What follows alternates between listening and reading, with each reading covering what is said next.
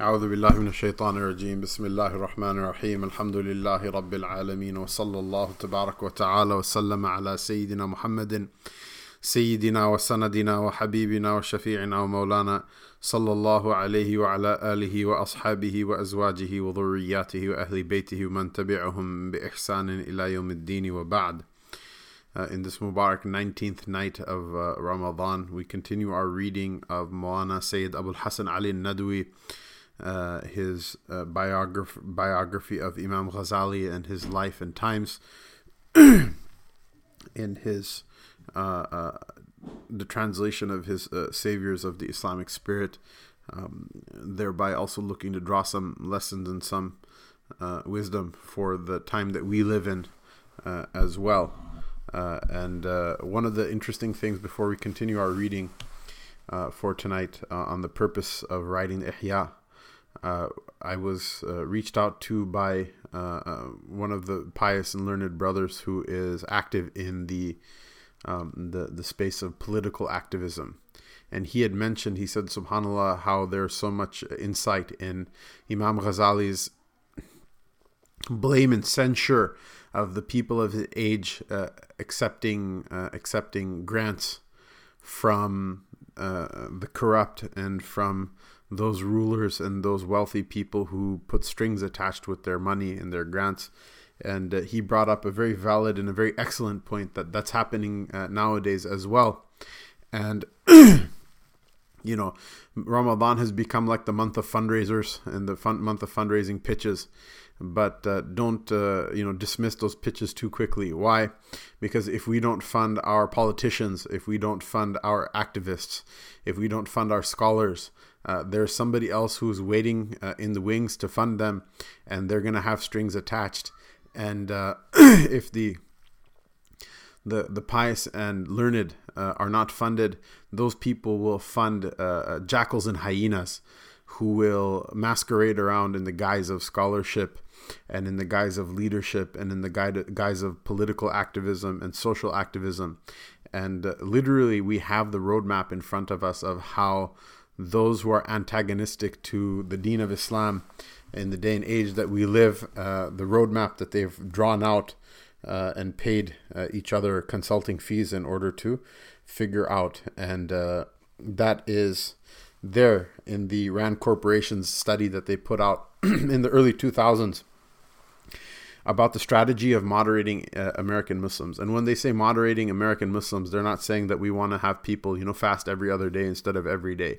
What they say is that we want to have American Muslims that we don't care if they identify as Muslims as some sort of quasi-ethnic identifier, or, that they don't eat pork or whatever.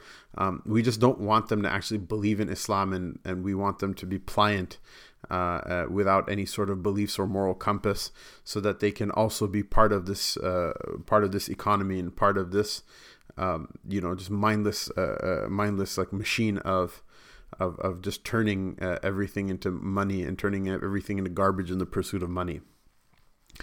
And their plan that they had was, after identifying different groups within Islam, was that as far as possible, people who have a Muslim cultural identity but are secular in their outlook and in their beliefs, that they should be supported, and that they should be pushed, especially when it comes to people who don't take the sacred texts of Islam as sacred, especially when it comes to those people who wish to push homosexuality and sexual immorality in general as a part of their agenda, while keeping some sort of quasi-Muslim identity, and especially those who claim quote-unquote Sufism, which has nothing to do with the tasawwuf of our forefathers, but everything to do with basically using a gesture to wave off the sacred law and the sacred creed of Islam, and in order to embrace some sort of new age, you're okay, I'm okay type of feel-good humanistic Islam, that the human being is the center of, rather than God being the center of, that has no real effect on a person's life at all. And that master plan was drawn up so long ago, and it was comical. It was ridiculous. I remember when I first read it, I was like, this is so stupid, and it's so transparent. It's like such an easy play. And subhanAllah, how they've stuck to the script, and how they've been slowly making progress and getting some results from that script. So now we have American Muslim, quote unquote, Muslim, politicians who represent their districts in Congress and in different, different areas of the political sphere, and they're, identified as Muslims openly, and they get support for that reason, and they actually even get opposition for that reason. And by and large, they actually support a political agenda that is beneficial in some part to Muslims. But at the same time, you see those people, doing ugly things like dancing at the gay pride parade, or saying that, like, I refer to Allah as she, wal-iyadhu billah, all of which are, just really morally degenerate and possibly tantamount to kufr, if not kufr itself. And it's a problem. It's a fitna, it's an issue. And by and large, this is one of the reasons that, one of the silver linings in what has otherwise been a debacle in the rise of alt-right white nationalism, basically the fancy way of saying the Klan getting elected to the federal government, is that that whole cast of fruity, Islam light, and when I say fruity, it's not only just a slur at alternative lifestyles. It's not a slur at alternative lifestyle, but when I mean fruity, I mean like fruits and nuts, like people who are just multicolored, but like of very little substance, that are the token Muslims that are that are there representing Islam or whatever. And like overnight, all of them were just dismissed and like jobless. And I said, Alhamdulillah, this is a blessing from Allah subhanahu wa ta'ala on the Muslim community in America, even though wrapped up in these people getting elected are so many harms. And I definitely still have sympathy with all those who are harmed by them, by the Muslim ban and all these other things, and wholeheartedly support opposing those policies that harm our people, both as Muslims and as Americans. However, alhamdulillah, mashallah, on the flip side, there's a silver lining in it, that those people who want to come to iftar in the White House, and then Obama will say, hey, you guys got to support Zionism and stop opposing Zionism, and stop opposing those people who basically treat Palestinian Muslims and Christians in their own land as like subhuman beings, and are more or less actively perpetrating a genocide on them, and then expect us to stand up and clap for them. And those people who expect us to be like, oh look, we supported your human rights, and therefore now you have to stand up for us, to our right to sodomize one another, and have that enshrined in the law as like marriage and things like that. That's completely bogus. And people who take money from programs like that, people who take money from programs like CVE, which are predicated on on the idea that Muslims have some sort of unique inclination toward violence, wal iyadhu billah, that's all nonsense. That's all just like the soft agenda of the Klan. And people who get funding for them, they deserve a Ghazalian call out. And there are many people who are doing the bidding of tyrants at home and abroad. There are many people who are doing the bidding of the corrupt and the evil at home and abroad, some of whom actually have, buried in a white paper somewhere in the back of their NGO, stated very clearly their mission and goal and vision in life, for having an Islam that has no faith in it, and has no submission, and no Quran and no Hadith in it. Just eating samosas in Ramadan, and having Eid parties and Eid banquets of a twisted variety in different government offices. There are many people, that's their stated goal, and they're literally funding people in our community. And those people are getting taken seriously because they have funding. And, there are two things. One, we can obviously, call out culture and you're a sellout, you're a sellout, you're a sellout. That's fine. And some of that is actually very substantial amount of that is not only needed, but when, the claim of people being sellouts is made, it's oftentimes true, even though sometimes it's made nonchalantly and in a destructive way, but oftentimes it's true as well. But on top of that, we also need to fund our own people. We need to support our own people. We need to grow an organic class of scholars, activists, and leaders that represent us. Otherwise, what's going to end up happening is exactly what's been happening, which is what the Democratic Party picks, a token Muslim, and then the Muslim community says this is our representative, and then the Republican Party will pick a token Muslim, and they'll say this is our representative, and then this interest group picks a token Muslim, and they'll say this is our representative, and CNN or Fox News will pick a token Muslim, and they'll say this is our representative, and those are the people who, by and large, the Muslim community takes as their leaders. And people oftentimes say, well, why don't you call out names? I go, if you're not able to objectively name at least like 5 or 7 people easily from from the descriptions I gave, then you're probably not paying attention. But the point of this dars is not to rectify or straighten out the entire American Muslim scene. And there is parallel silliness and stupidity that occurs in England. There is parallel, although it's a little bit of a different flavor, but similar parallel stupidity that's happening in the Muslim communities in France and in other parts of mainland Europe. It's definitely happening in Canada. I used to live in Blaine on the border with Vancouver, and Canada is ahead of the curve. Like this, cultivated class of like no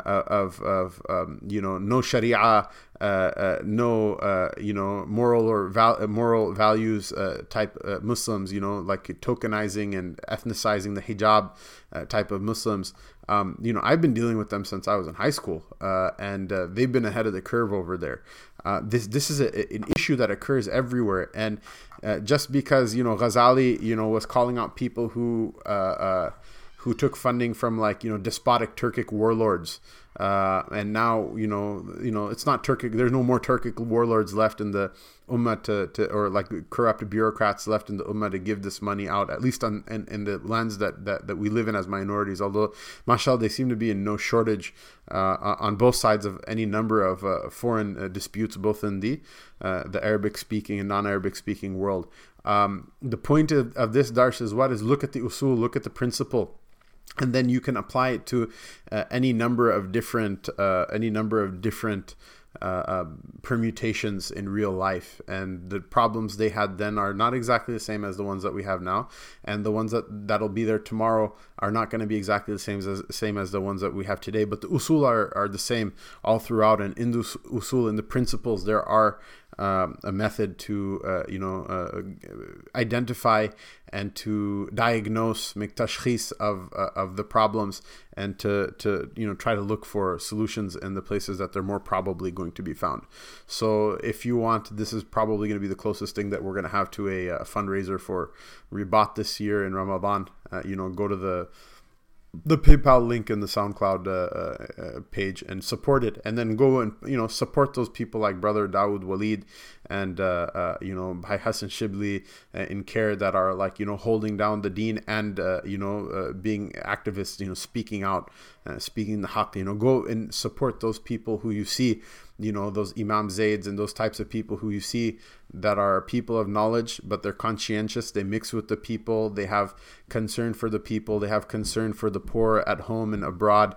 Their hands are in the work of supporting the oppressed. Their hands are in the work of teaching. Go support those Dar al-Qasims, those Dar al-Salams, those Masjid al-Hudas that are actually mixing with the people rather than just making YouTube and SoundCloud recordings from the void and not getting their hands dirty. Those people who are talking to the regular musallis and counseling the people who are having marriage problems, and counseling those youth who are wayward and whatever. Go support those people. Fund their work, so that they're there to do something, so that when the jackal and hyena public come with their funding, with their CVE funding, and with their coalition of the Rainbowism Supremacy Council of North America, and the type of people with those grants come, there will be somebody there that can coherently and cogently clarify what is haqq and what is batil, what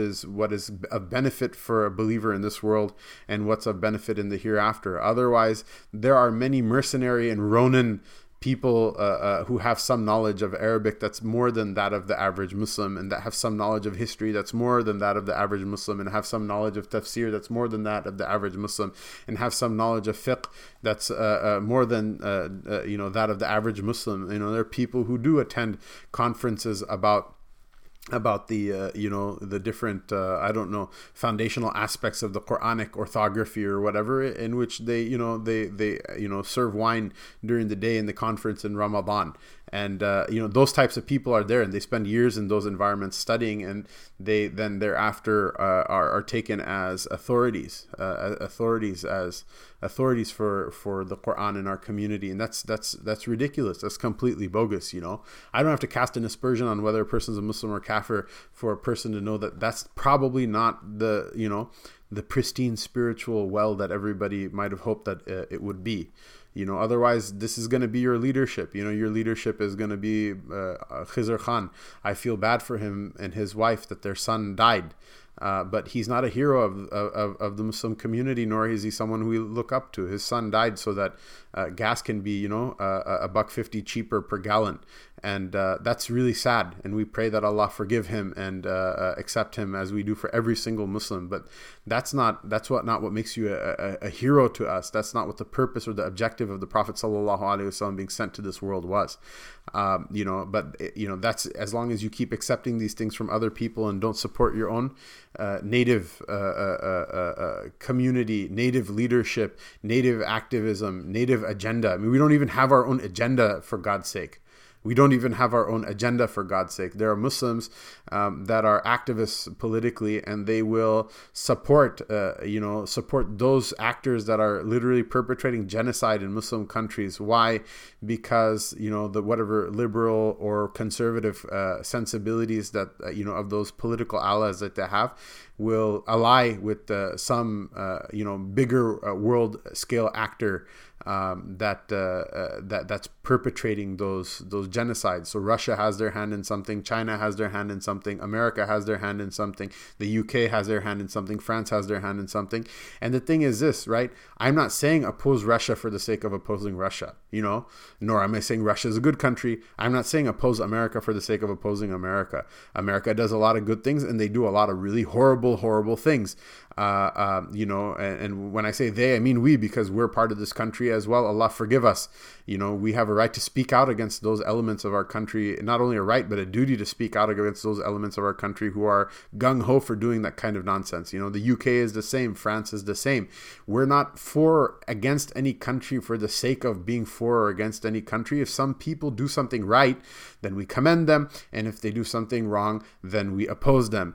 And the thing that you need to have in order to say, well, is this person doing something good or bad? You have to have an agenda yourself. You have to have an agenda yourself. And people say, well, having an agenda is like, it has a connotation of just being selfish or self-centered. Well, if your agenda is based on some sort of moral purpose, then your agenda is moral. It's not self-centered or ethnocentered or nationalistic or whatever. We have to have some sort of moral agenda, and then weigh what quote unquote allies or adversaries do based on that. In fact, even more simple than that, or more primary than that, is we have to have an agenda to be able to objectively evaluate who is our ally and who is our adversary.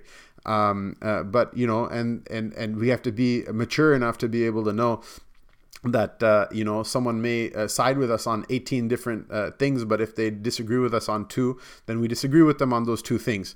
And it doesn't mean that we throw in those two things in the bag as like buy 9 get 1 free.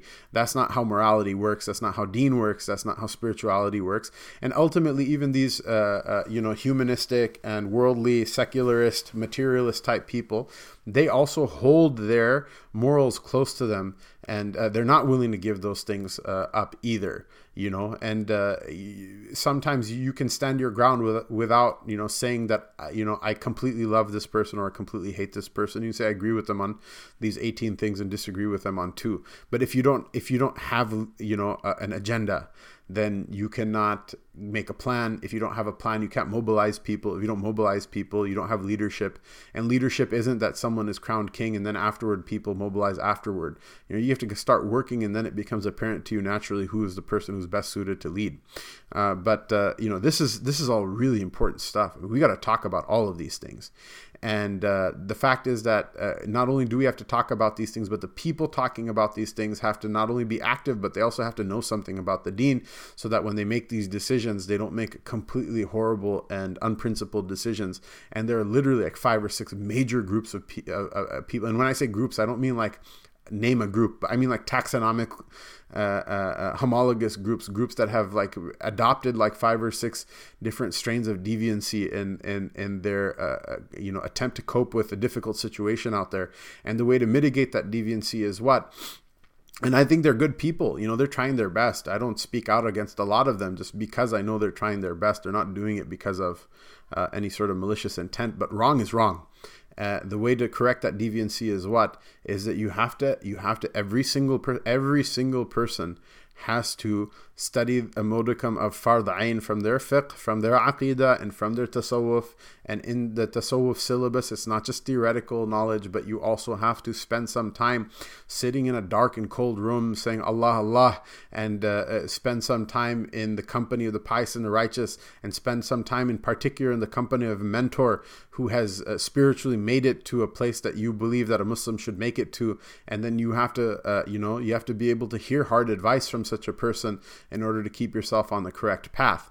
Until you can have every single person who's in that room have at least that much knowledge of deen under your belt. And then on top of it, have those people who are specialists in the type of activism or politics or work, community work that is at hand, as well as a number of people who are specialists in the ulum that have, that are the embodiment of the command of Allah Ta'ala, لولا نفر من كل فرقة ما كان للمؤمنين أن ينفروا كافة فلولا نفر من كل فرقة طائفة ليتفقهوا في الدين ولينذروا قومهم إذا رجعوا إليهم لعلهم يحذرون. That it is not befitting of all the believers to go out in the path of Allah all at once. Rather, there should be some people who should stay behind, and they should spend all of their time in an intense study of the deen, so that they can, after great effort, develop a deep understanding of deen, and so that they can warn their people, meaning those subject area and subject matter experts and those leaders and those people of experience, that when they sit together, all of the above sit together in order to form policy, that he can sit with them and they can warn them that these are the hudud of Allah Ta'ala. You don't cross these lines lest you invoke the anger of the Lord, or you lose the help of the Lord that is there in not crossing such lines. Then this doesn't work. And the weird part is, like in America or even in the modern nation state in the Muslim world, oftentimes ulama are not invited to those circles. Part of it is because not all of them are competent in order to sit in them, but it's not the case almost ever that there isn't someone who is. And those people should be brought in, and that's a cost of doing business, is having those people. It's like, a cost of suing somebody is you have to hire a lawyer. You have to have those people, and you have to actually bring them in, and you have to carry the difficulty of bringing such people into that discussion if you want to have any of this be of any use to you on the Day of Judgment, much less in this world. But further than that, one of the reasons that those people are not included in those discussions is because they don't bring money, or they don't bring votes or whatever to the table. And that's the perplexing part of today's ummah. That's the defeated part of today's ummah. Why is it that Sultan Muhammad Fatih, who has no need for an alim? Why is it that Usman Ghazi, who had no need for a sheikh?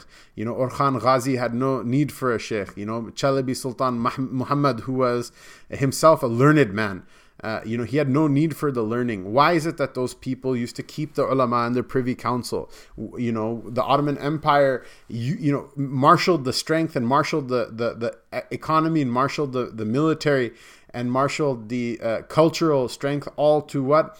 In order to execute the writ of the Lord in the land. And they did a better job in some things than in others, but at least they tried, Why is it that those people can marshal all of that together despite having less need of anyone's help from the ulama class than we do nowadays in other more publicly dependent ventures of Islam? We live in an age of democracy, and without popular mandate, no government can actually produce economics and produce the military and the innovation, the innovation in technology, or any number of things. They can't produce it without having the populace on board, and the populace is never on board if they feel that the government is not morally all together. And so why is it that they brought those people when they had less need of it, when it was a more elitist model of governance, and that was a viable model, unlike today? Why is it that they could bring it in and we just can't? Even in our own masajid, we can't bring it in. We cannot bring ourselves to respect the aqwal of the fuqaha and of the ulama, and every person who gives a donation or gets a vote in a damn election feels like they can override the sharia of Islam at a whim. Why is that the case? That's a type of sickness. That's a type of sickness in our qawm. And, we need to do something about it, not only by supporting our own leadership, our own activists, our own scholars, but then, accepting a certain type of operation and just completely not accepting another, which is 100% and totally unacceptable and nonsensical, to be very frank with you and very honest with you.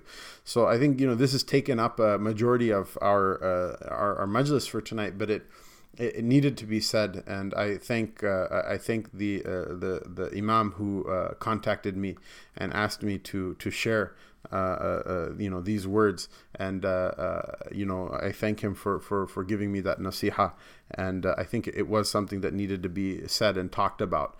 And if your masjid is not doing this, if your organization is not doing this, if your conference is not doing this, if they don't have the ulama there that in such a position that they can tell what the boundaries and the hudud of the sharia are, and they're not part of the conversation, and if it's made up of people who don't have a basic modicum of fiqh and a basic modicum of aqidah and a basic modicum of tasawwuf, not just from lip service or from like unstructured, loose attendance of Friday khutbahs and conferences over the years, but from actually sitting and having read a matan. If they cannot name the matan that they read, that they know that this is solid information, this delineates to me what I know, what I don't know, what I might know, what I might not know. If they can't list that they've even put that much time into the deen in order to understand even that much, then I'm not saying that they're not a Muslim, but you have to question how seriously they take the ulum of the wahi. And if anything I'm saying right now is not fitting into the scheme that Imam Ghazali rahimahullah ta'ala we described for his for his program for the islah of the ummah in his age and for ages afterward, then you're more than welcome to let me know how, and you're more than welcome to continue the conversation with what you think is best. So Maulana Abul Hassan Ali Nadwi continues. We'll read just a little bit for the sake of having the dars, inshallah, and we won't go on too long. He writes about the purpose of the Ihya. He says that Ihya Ulumuddin is not merely a book of criticism. One of the objections underlying this book is to reform and Islamize Muslim society. Ghazali rahimahullah ta'ala really intended to produce a work which might be self-sufficient not only for the education and discipline of the seekers after the truth, but that it might be also an adequate guidebook for educators and preachers, serve as an encyclopedia of the Islamic sciences, and may be used as a manual of injunctions for the Islamic way of life. He wanted it to be a holistic work. He succeeded in making the book a compendium of Islamic beliefs and practices, measures required for the purification of the soul, disciplines of moral measures required for the purification, disciplines of moral conduct and cultivation of a mystical awareness of the truth. And the book also presents a striking example of its effectiveness. Many of us would have shared the experience that the Shaykh Allama Shibli Nu'mani, who was a great mufakkir and thinker of the Indian subcontinent, Islamic thinker of the Indian subcontinent, in the late 1800s, perhaps early 1900s, and a great muhaqqiq, a great research scholar who produced a wonderful seerah of the Prophet sallallahu alaihi wasallam and seerah of Sayyidina Umar radiallahu anhu, and just wonderful historical analysis and criticism. Unique, really should be translated into Arabic and English if not already done so. Who said that every word of this book has a magnetic effect on its reader. It takes hold of him and pulls the strings of his heart. This overbearing effect of the Ihya is perhaps because it was written by Ghazali at a time when he himself was filled and deeply impressed with a feeling of a higher awakening. And I don't claim any maqam for myself, but the magnetism of this book, anyone who's read it, you can ask them if they felt it or not. I definitely feel it, not only in the Arabic, which is overwhelming, but sometimes certain books have certain spirituality in them that even through the centuries, even through translation, even through all sorts of different barriers, the spirituality kind of reaches through and kind of, knocks on the door of your heart. The inner experience of unseen realities, giving an insight into the higher realms through which Ghazali had made himself pass, and which is reflected in the Ihya, sometimes makes its readers disenchanted with the world. It creates a longing for solitude, penitence, contemplation, and devotion, and produces an awe and reverence of God peculiar to the Sufic way of life, which is often harmful for a person's health. The writer of these pages has himself experienced these feelings while going through the Ihya for the compilation of this book. It is perhaps for this reason that the mentors of the mystic disciplines do not advise novices to go through the Ihya in their initial stages.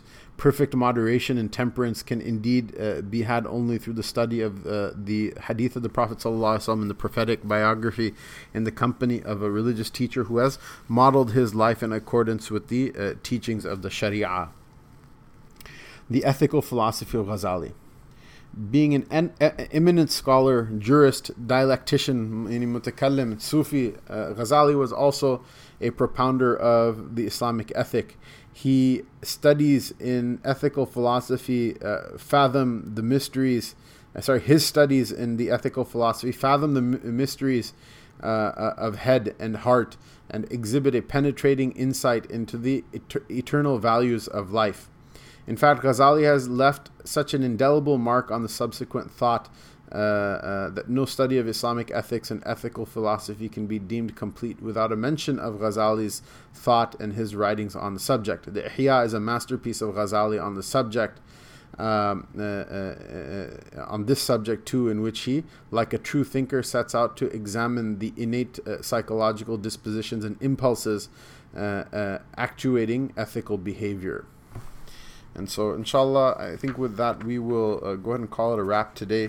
The next relatively long passage is a critique that Ghazali makes of the soul in its yearning for jah, for honor and position. And inshallah, it will be a rewarding study that we will get to tomorrow. Allah subhanahu wa ta'ala give us tawfiq to hear the words and accept the best of it and benefit from the best of it and bring it into our hearts and into our lives, and bring reform through it for the better inside our own hearts and souls and in our communities, in our gatherings and congregations, and in our nations and in our ummah, in this world and the hereafter. Wa sallallahu ta'ala ala rasulihi sayyidina Muhammadin wa ala alihi wa sahbihi ajma'in. Wassalamu alaikum wa rahmatullahi wa barakatuhu.